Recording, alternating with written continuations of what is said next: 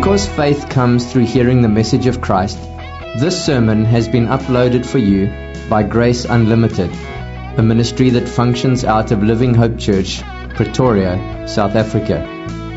We want Jesus Christ to have first place in everything in our church, and we want to help you know and follow Jesus in all of life, and to help others do the same. Find out more or download many more free sermons at graceunlimited.co.za or livinghopechurch.co.za. Maybe it's happened at home, even in the evening, and load shedding hits, and all the lights go off all of a sudden.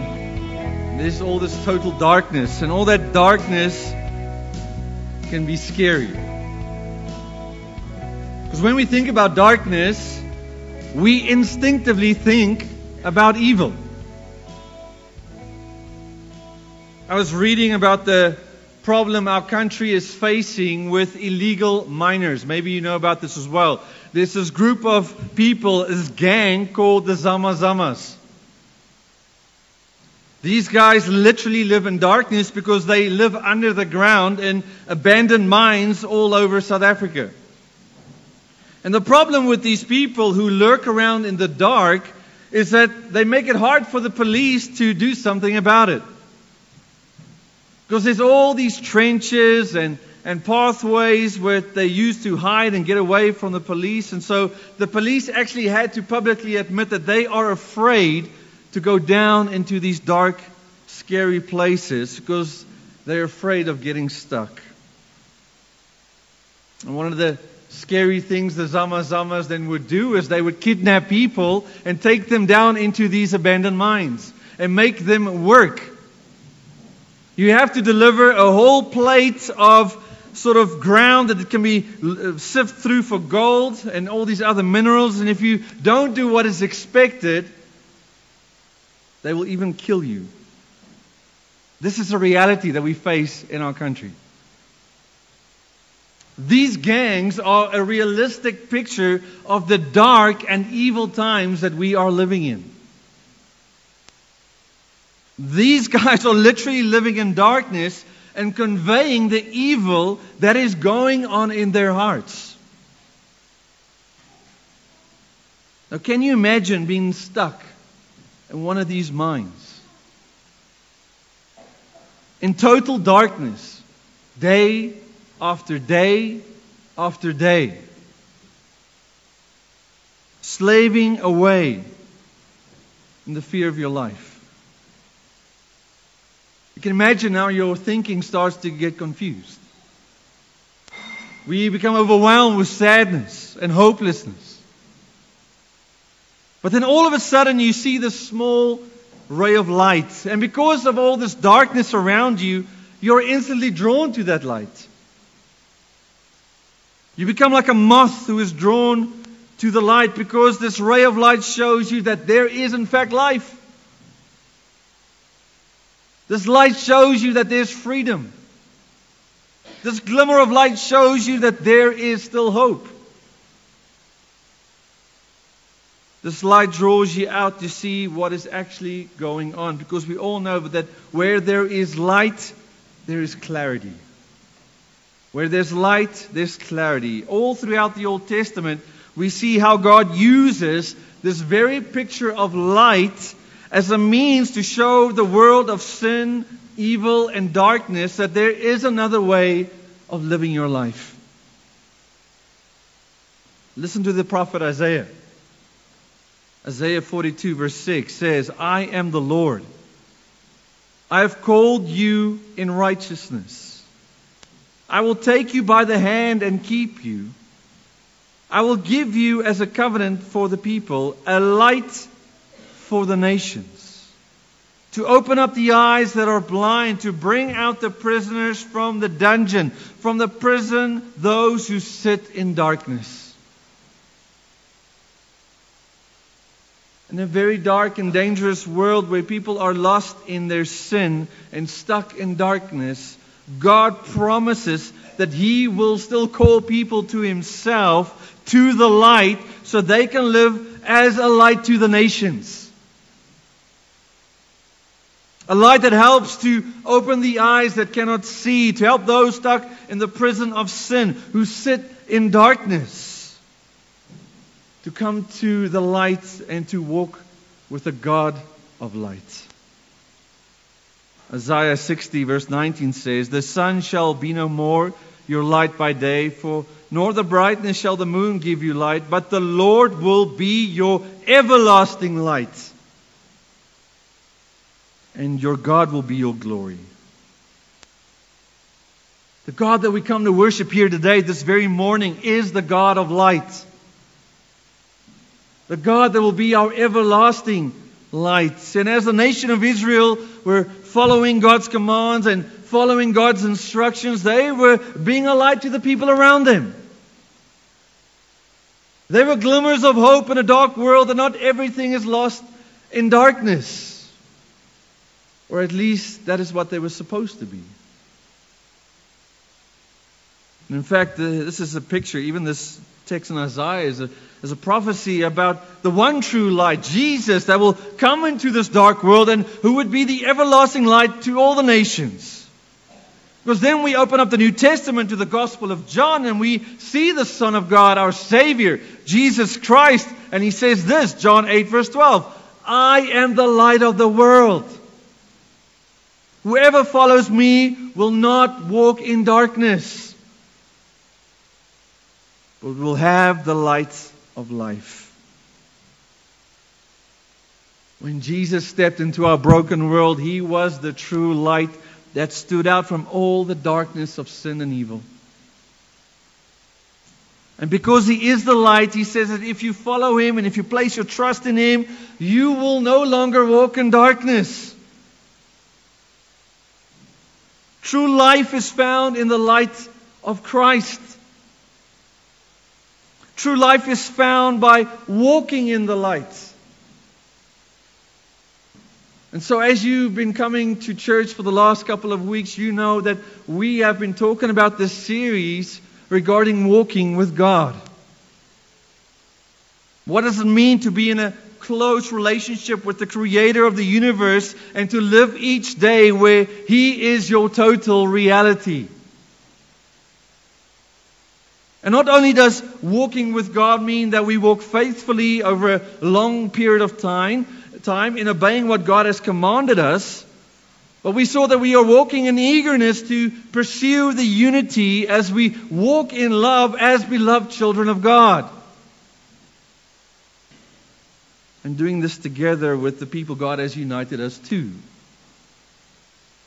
And if we are going to walk with God like this, we need to be walking in the light. Because as our text will tell us today, that if you are in Jesus Christ and the Spirit of Christ is in you, you are the light. Believer, you need to hear this. You do not become the light. You are the light. Please take your Bibles and turn again with me to the book of Ephesians. The book of Ephesians. Last week we looked at the start of chapter 5, where Paul exhorted us to walk in love and to imitate the love of Christ by giving up of ourselves for the good of others, because when we do that, it is a sweet-smelling, acceptable sacrifice to God. See, Paul's trying to help the church to really grab hold of the reality that when you are a believer, your life is going to look different from the dark world around you.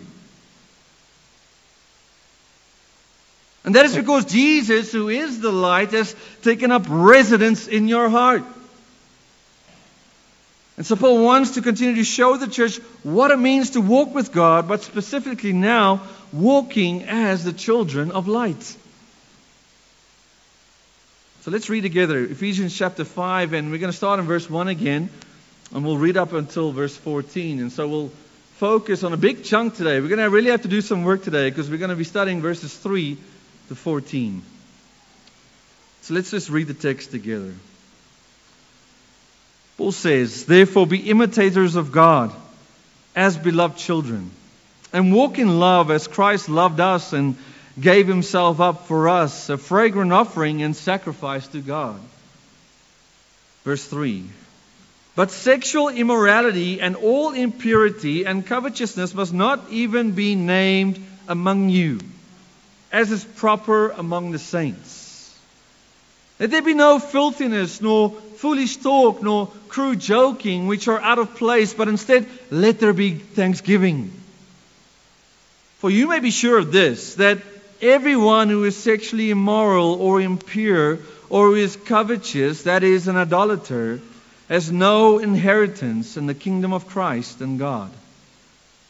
Let no one deceive you with empty words. For because of these things, the wrath of God comes upon the sons of disobedience. Therefore, do not become partners with them. For at one time you were darkness, but now you are light in the Lord. Walk as children of light. For the fruit of light is found in all that is good and right and true. And try to discern what is pleasing to the Lord. Take no part in unfaithful works of darkness, but instead expose them. For it is shameful even to speak of the things that they do in secret. But when anything is exposed by the light, it becomes visible. For anything that becomes visible is light. Therefore it says, "Awake, O sleeper, and arise from the dead, and Christ will shine on you." I think we all get the imagery that light makes things better, right? If you've ever struggled to find your way in the dark, you know how helpful it is that even the smallest amount of light helps you to see where you're going or what you're looking for. Now the same is true with our walk with God. Because of all the evil that we have around us, we need the light of God's Word to help us walk in the light.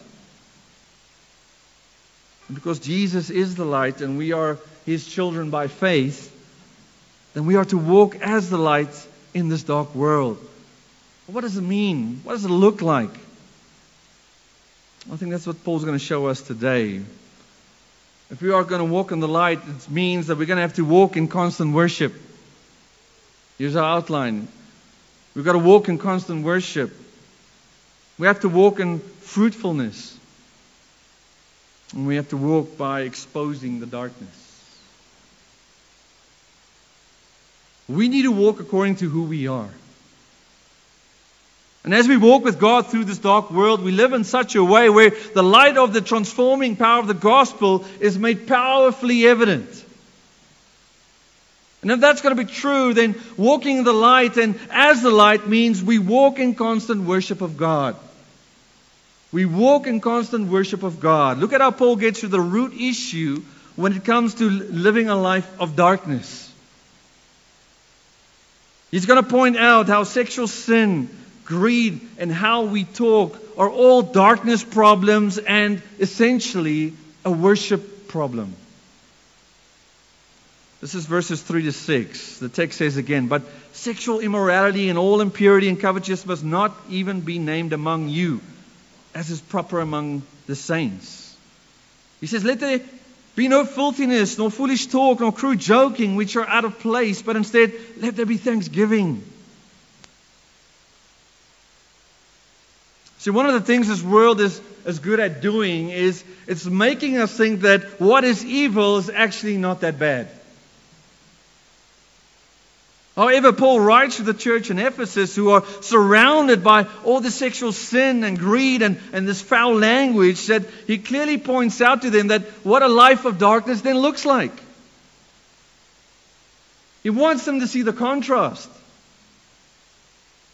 And what he shows us is that the dark life is this entertaining of sexual sin and a lack of holiness, and that it's in fact a very hard issue and therefore a worship issue.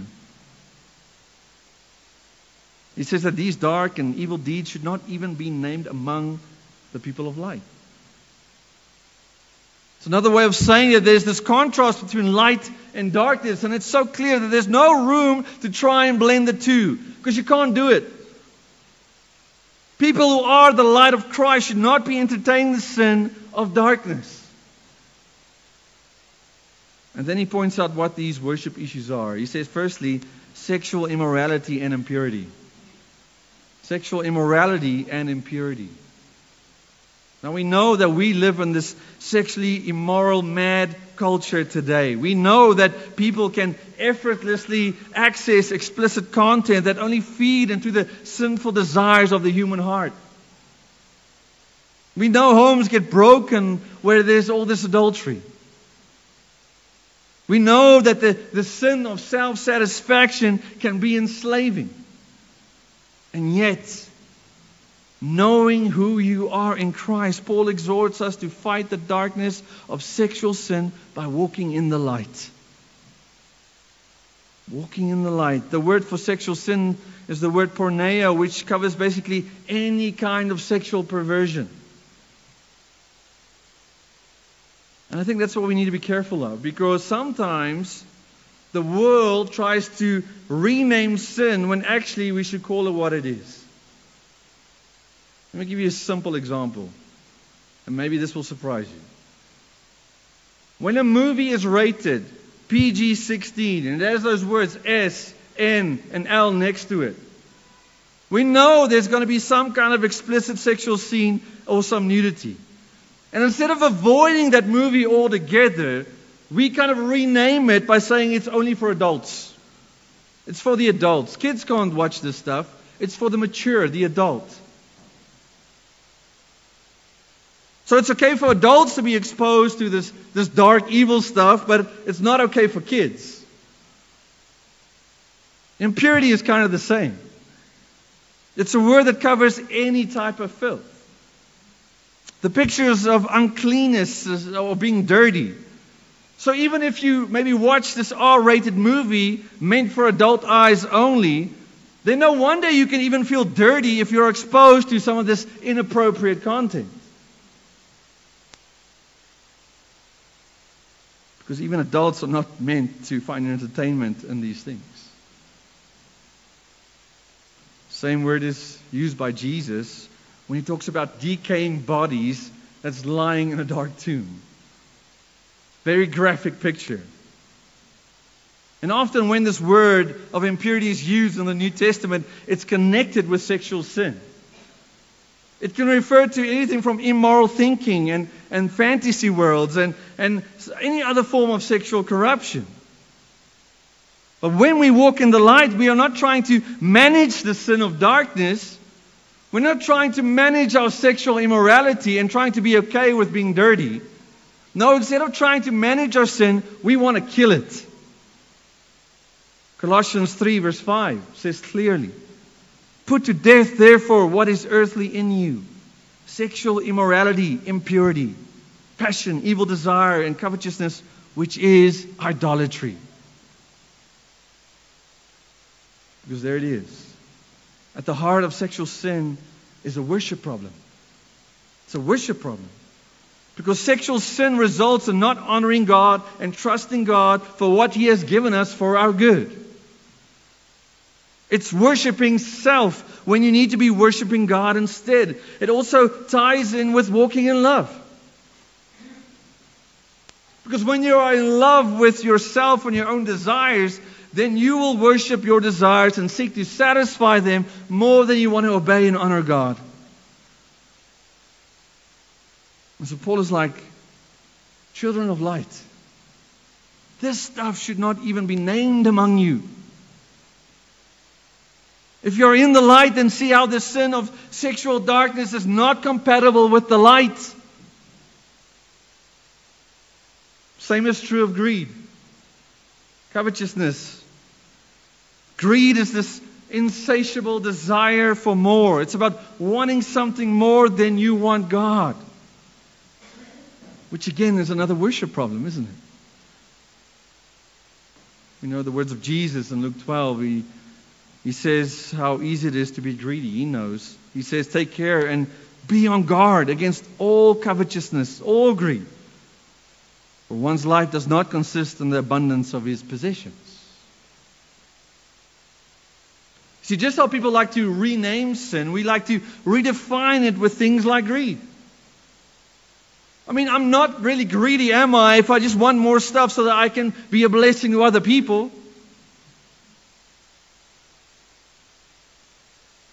But the thing is, when you are full from walking with God and enjoying your worship of God constantly, then instead of storing up treasures on earth, you direct them to heaven. And you use your resources and your money and your time to advance the light because you are the light. But then Paul also talks about how we talk. He says again there in verse 4, "Let there be no filthiness, nor foolish talk, nor crude joking, which are out of place, but instead let there be thanksgiving." Instead of taking a joke too far or to minimize how dirty that joke might even be, believers are to have a mouth that is full of worship and thanksgiving. Filthy talk is disgraceful talk. It's the kind of talk that leaves a bad taste in someone's mouth. Foolish talk is stupid talk. The kind that is embarrassing. The word Paul uses here is morologia. Morologia, from which we get the word moron. Stupid. This is typically the kind of talk from someone who's drunk and has no filters. But we all know that you don't have to be drunk to be a fool. But people who walk in the light and as the light are going to have mouths that constantly give thanks. Because when we give thanks, we not only develop a heart of thankfulness, but a language of thankfulness. I like how one Bible scholar says it. This is good. He says, "Thanksgiving is an antidote for sin. For it is not possible to give real thanks and sin at the same time." Would you agree with that? It's not possible to give real thanks and sin at the same time. So how about this? Instead of wanting to mess around in the dark with sexual sin, you come into the light by giving thanks for Christ and who He has made you in Jesus.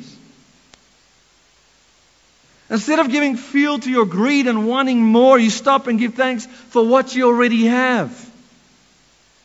Instead of wanting to join the world in this filthy, stupid, crude language, why don't you stop and worship God instead by giving thanks?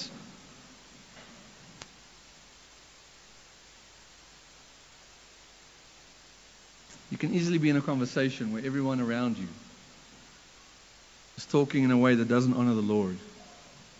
And when you stop and start to give thanks, it can change the whole environment. Because sexual sin, greed, corrupt language really just indicates that self-worship that is going on in the heart of people. When we worship ourselves, then we worship our own pleasures. But when we walk in worship of God, then we see past these renaming and redefining of sin, and we see what God has instructed us and given us for our good. And Paul is so passionate about believers walking in the light, and that these things should not even be named among the people of God, that he gives this intense warning here in verses 5 and 6. He says, "For you may be sure of this, that everyone who is sexually immoral or impure or who is covetous, that is an idolater, has no inheritance in the kingdom of Christ and God. Let no one deceive you with empty words, for because of these things the wrath of God comes upon the sons of disobedience." Bit of a twofold warning here. First, in verse 5, he says that if you are someone that persists by walking in darkness as a way of living your life, and you keep entertaining sexual sin, greed, and speaking in a way that doesn't honor God, in other words, self-worship, then you are not part of the kingdom of light. And Paul must have taught this truth before, because he says that you can be sure of this truth, church. They can be certain about this warning, the church in Ephesus, because he has spoken to them about this issue before. Now, the fact that Paul is even giving the Ephesians this warning surely indicates to us that Christians can struggle in this area. But to the Corinthians, Paul said the same thing. 1 Corinthians 6:11, he says, "Or do you not know that the unrighteous will not inherit the kingdom of God? Do not be deceived, neither the sexually immoral, nor idolaters, nor adulterers, nor men who practice homosexuality, nor thieves, nor the greedy, nor drunkards, nor revilers, nor swindlers will inherit the kingdom of God." And then what? "And such were some of you." That's what you're like before Jesus stepped into your darkness of your heart and shone the light of truth on your heart. So, however, what Paul's trying to do is to help them see how foolish these dark, worldly pursuits are from a kingdom perspective. Because when we look at all these sinful deeds in comparison to the light of God's kingdom, then it causes the believer to rather want to pursue righteousness instead of settling for the foolish, instant pleasures of this life. We need a kingdom perspective of light to make sense of all the filth around us so that we can feel the weight of this warning. Because secondly, in verse 6, Paul says that we need to be careful that no one comes along and makes us think that sin is not that big of a deal. He doesn't want us to think that living an unrepentant life where you're not turning from this sin and walking in this sin is not a big deal. That God will not judge you or discipline you for a life of constant sin. I mean, let me just give you one more example from how serious God takes this kind of sin. If you know the story of Numbers 25, Old Testament, the Israelites had intimate relations with the Moabite woman. And it's all happening in a context where people are worshiping these false gods and everyone's just doing what they want. And in the end, God wipes out 24,000 people. 24,000 people. Because verse 3 said, "And the anger of the Lord was kindled against Israel." The wrath of God comes upon the disobedient. I mean, Paul doesn't want us to be fooled about that. Don't be fooled to think you can play around with sin and not be repentant over that sin. Don't let people come around talking with you and trying to convince you that living a life of sin is not that big of a deal.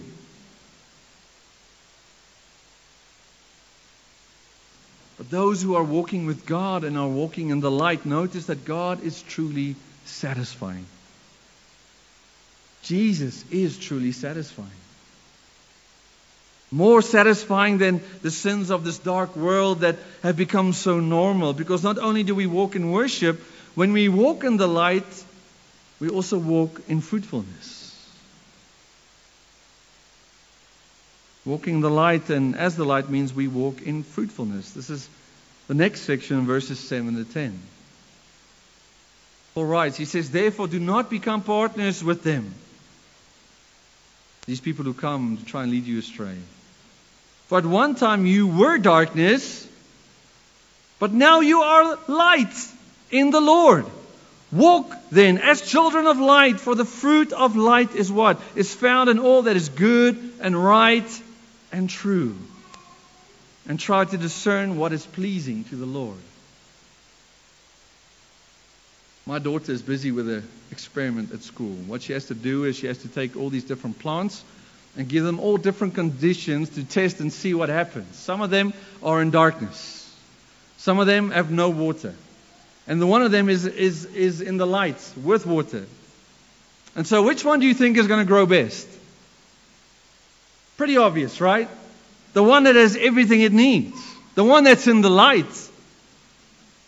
The more light there is, the better the growth. And the same is true for believers. The more we are exposed to the light, the more we will grow. And so here in verse 7 onwards, Paul explains that one of the ways you display the fruit of light Firstly, is by not joining those in darkness.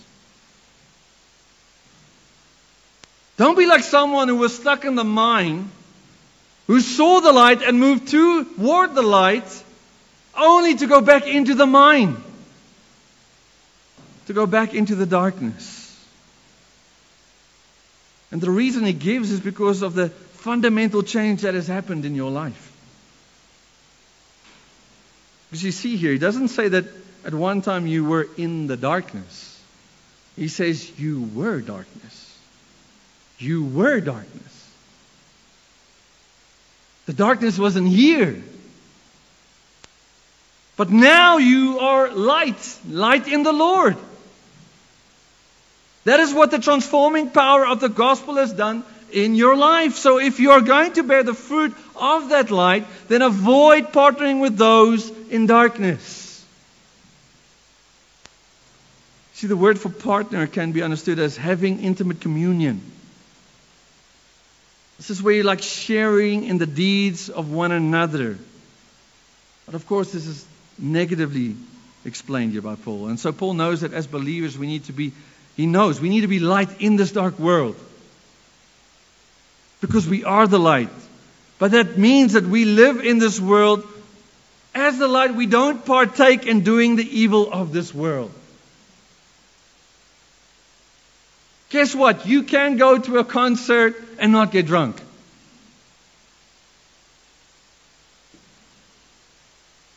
And what helps in those moments is to remember what God has done in changing you. Because when we look back at who we used to be, it helps us appreciate and be motivated by the light in this dark world. Which means as you and I keep pursuing holiness in our life, we constantly have to remember the darkness that God has saved us from. But also the light we have become. I mean, every time this happens, every time I hear people standing around me in a conversation and there's just all this profanity and all this swearing, it reminds me of what God saved me from. Because that was me. That was me. So we show the fruit of light by not joining people in their sinful activities, and also reminding ourselves what God has saved us from. That we are light because of Christ. But we also do it when we do what is good and right and true. He says, walk as children of light, for the fruit of light is found in all that is good and right and true. Good here is being good in both nature and effectiveness. In other words, it's when we do good to others and not expect anything in return. It's the same fruit that we talked about when we talked about the fruit of the Spirit. Right can also be understood as righteousness, because we recognize that Jesus has given us His righteousness in exchange for all the darkness of our sin.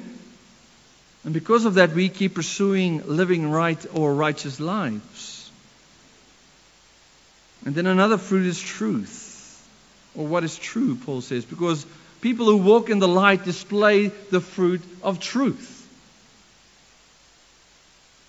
We don't try and hide things from people in the darkness. Because truth has to do with honesty and reliability. It's someone that's trustworthy and reliable. It's someone that is known for applying God's truth rather than getting involved with the things of darkness. And the more you are exposed to God's truth, which is our light, then the more you will display the fruit of what is good and right and true. Why? Because this is who God is. God is always good, right, and true.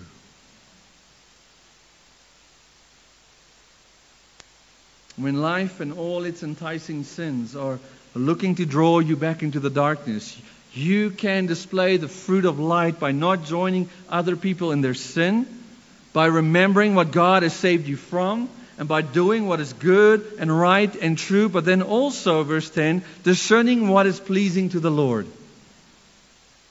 Discerning what is pleasing to the Lord.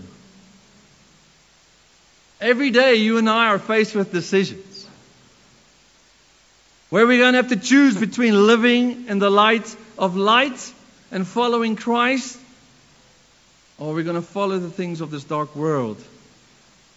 And for that we need discernment. Discernment. Discernment is the ability and the wisdom to distinguish between what will please God and what won't. What will please God and what won't. Because it can be hard. We talked about this when we saw the life of Enoch, that you are going to have to walk against the culture of your day. And people might even turn their back on you because of you walking in the light.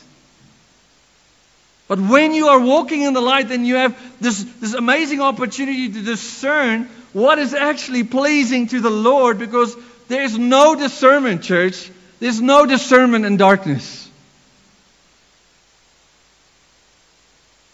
If you're maybe stuck in the dark,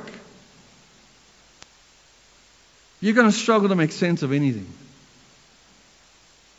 Your fight for holiness is going to be confusing. All this doubt, all this guilt, it's going to be confusing. Reading these warning passages in verses 5 and 6 is going to be confusing. But when you are walking in the light, not only does God bring more clarity to who He is, but He brings clarity to how we can walk in the grace of Jesus Christ. And when you walk in the light, you are going to expose the darkness. That's number 3. To walk in the light, we are walking in constant worship of God, but we're also walking in the fruit of that light. And now thirdly, we walk by exposing the darkness. Paul says, take no part in the unfruitful works of darkness, but instead expose them. Expose them. For it's shameful to even speak of the things that they do in secret. But when anything is exposed by the light, it becomes visible. For anything that becomes visible is light. See, again, Paul is so helpful here because he knows how challenging it can be to live in a fallen world. And yet, one of the things that is going to happen when you are spending more time with Jesus, when you are spending more time in the light every single day, you are going to start exposing the darkness around you. So not only are we to avoid the darkness, Paul says, but we need to expose it. The word expose can be described as correcting or convincing. Correcting or convincing. It's like you're in a conversation. And the people are starting to talk negatively about someone else who's not there. And now it's become slanderous. And with the aim to please the Lord, you don't join these people in slandering the other person. And because you rather use your words to give thanks, it brings light to the darkness of that person who's slandering other people. And your testimony of light was this correcting and convincing exposing of their sin. And these people feel convicted. Look at how this person honored the Lord in their words. And look at my sin of slandering. And so Paul's not saying we just simply ignore evil. We expose it. Because when we ignore it, it's like we are helping to promote it. And when we are confronting the evil and darkness of this world, we do so with a conviction to walk in faithfulness, to walk in unity, to walk in love, to walk in the light with the aim to live holy lives that can bring the corrective change to those around us. And one of the ways we pursue this kind of holy living is to bring our own sins into the light as well. To not try and fight against our flesh and our sinful desires in the dark by ourselves, but rather we bring them into the light.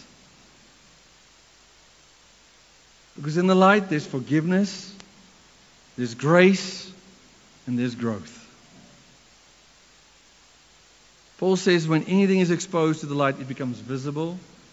And because it becomes visible, it becomes light. It's like I take a piece of glass And I think it's a diamond, and I'm holding it up to the light to see if it's actually a diamond or whether it's this fake piece of glass. We do the very same thing with the Word of God. We take what is going on in our lives, the sin and the lies that we face in this dark world, and we hold it up against the light of God's Word, His truth, so we can see what really is light. We need to become people who are willing to let other people see what's going on in here. We need to stop hiding the stuff we're struggling with. And we need to find help in the light. Paul ends this section with a quote from the Old Testament. He says, "Awake, O sleeper, and arise from the dead, and Christ will shine on you." Many people have come to understand that these words were used as a call for people to come to the light. This was potentially a kind of hymn that was sung by the early church and was used as an invitation to unbelievers who might be part of the service. And these are words that Paul quotes and relates to Isaiah 60 verse 1. And these are words that capture the essence of the gospel. Awake, sleeper, describes the person who is asleep and dead in their sin, captured in darkness.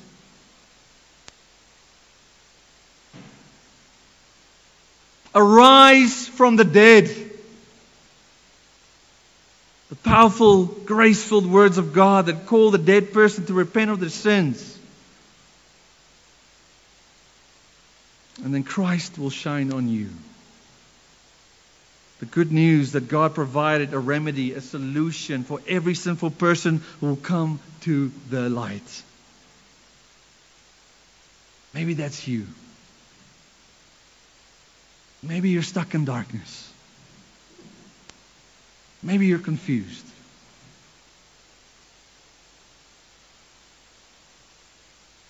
God says, rise and shine. Rise from the dead and shine, and the light of Christ will keep shining on you as you walk in the light with Him. Helping you fight sexual sin, helping you be more thankful, helping you be more discerning, and helping you expose the sin of darkness in your own heart. Because as we walk in the light and as the light, we are walking in constant worship of God. Dead people who've been made alive. Awake, O sleeper.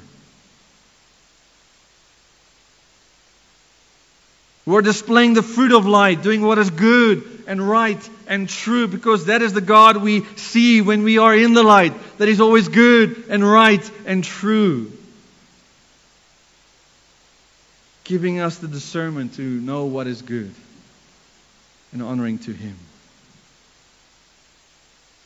And as we walk by exposing the darkness, having our lives be this corrective and persuasive influence so that others might follow the light as well. Let me close with the words of Jesus. Let your light shine before others so they may see your good works. And here's the result. This is the aim of life. This is the aim of walking in the light. And give glory to your Father who is in heaven. Let's pray. Father, we thank you for your word. Thank you that your word is light to our lives, that it's a lamp unto our feet, a light unto our path. Father, I pray, if there's anyone here today stuck in darkness, that you would cause them to be awake. If there's anyone here dead in their sin, we pray that you would raise them to newness of life in Christ. We pray that the face of Jesus will shine upon them. Father, we pray for us as a church who, as we consider the series of walking with you, Lord, we don't want to walk with you in an academic sense. We want to walk with you in a personal and a practical ways. And again, we saw today, Lord, this means walking in constant worship of you. Lord, there's so many things that fight for our worship. So many sins that entice the self-worship in our own hearts. I pray, Lord, that we would turn from them. I pray that you would fill us up with the beauty of Jesus, so we can keep walking in fullness of Him, able to discern what is right and what is wrong, able to know how we should engage and how we should draw back, giving us the insight, Lord, to know how we can be this persuasive influence to those around us, Lord, but being willing to expose our own weaknesses. Even as we gather and talk with people and discipleship and small groups and getting into one another's lives, Lord, I pray that we would be the kind of people that bring our sins into the light, knowing that Christ has died for them.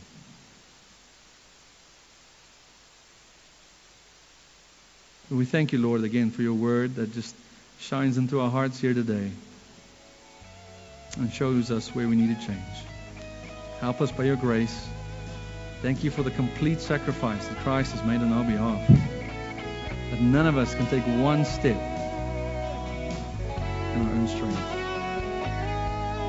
But help us, Lord, to be constantly drawn to the light, so we can walk as